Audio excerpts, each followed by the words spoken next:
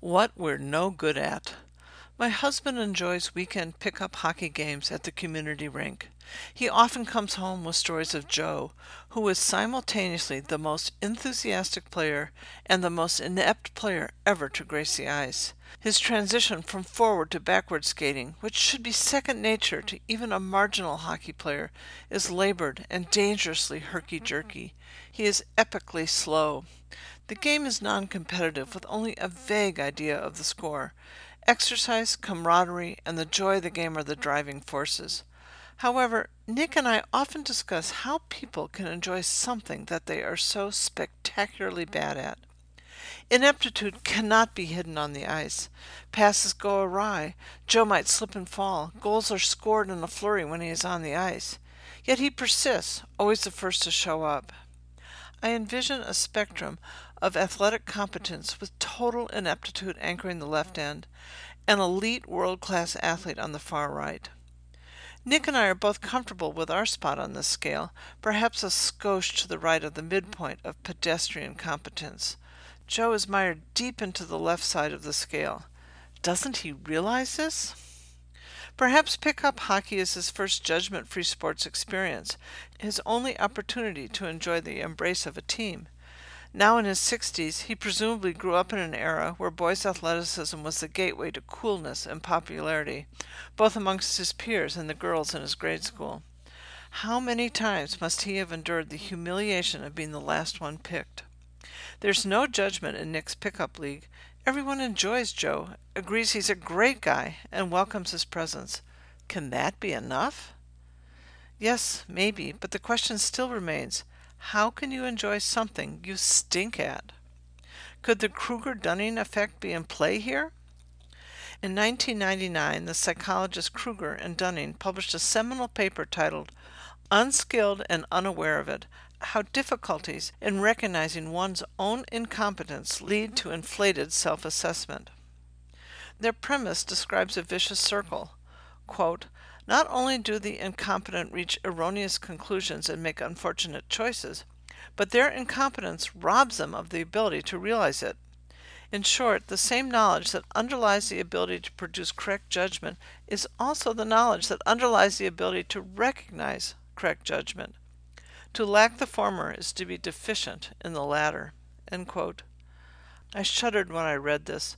Where have I been deluding myself? Have I been blithely pursuing something I stink at? Music comes to mind. It formed the core of my mother's identity. My siblings inherited her gift, and I assumed that I shared this birthright. I ignored the steady signals that emerged in grade school. At tryouts for the grade school choir, the director interrupted my singing after only a few bars. My delusional interpretation was that my talent was so transcendent that further performance was redundant. I was astonished to be left off the choir list, publicly posted on the hall bulletin board. Redemption came when I was assigned to the chorus in the 8th grade play, though I did not realize that this was merely damage control. My lack of dramatic talent superseded my dismal musical talent. One year when I was Christmas caroling, I was pointedly asked not to sing, but I brushed this aside as difficulty hearing the melody in the breezy outdoors. In 7th grade, I was pleased to join the school band as a clarinetist, ignoring the fact that there were no tryouts. When I got to high school, the band director gently told me there were no openings for clarinetists in the chamber music group, which I rationalized as having to wait my turn as an underclasswoman.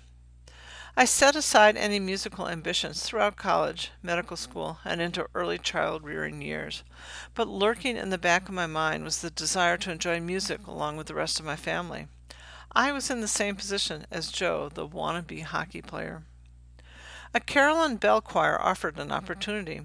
I thrilled to the idea that I would be responsible for only 4 notes. The remaining 84 were someone else's problems. Surely this could be doable, like asking a hockey player to cover only 1/22nd of the ice.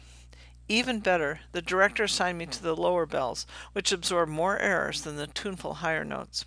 Another example of a damage control strategy that I ignored. I color-coded my notes and then counted like a fiend to ring my bell at the appropriate moment. What I didn't realize was that there is a difference between steadfast counting and rhythm. Actually, it is a chasm of a difference. I thought I'd nailed it, but truthfully, I couldn't tell if I was off a fraction of a beat, a particular challenge for dotted 16th notes. I was a showcase for Kruger and Dunning's circular theory. I lacked the skills to recognize my lack of skill. Despite my marginal abilities, the choir welcomed me, in part due to nostalgia. My mother had formed the original bell choir. Besides, they were short players. I did nurture my one useful talent. I could recognize when I was totally off. For example, if I turned 2 pages of the score instead of one. I would quietly set the bells down and wait for the choir director to whisper the measure number to get me back on track.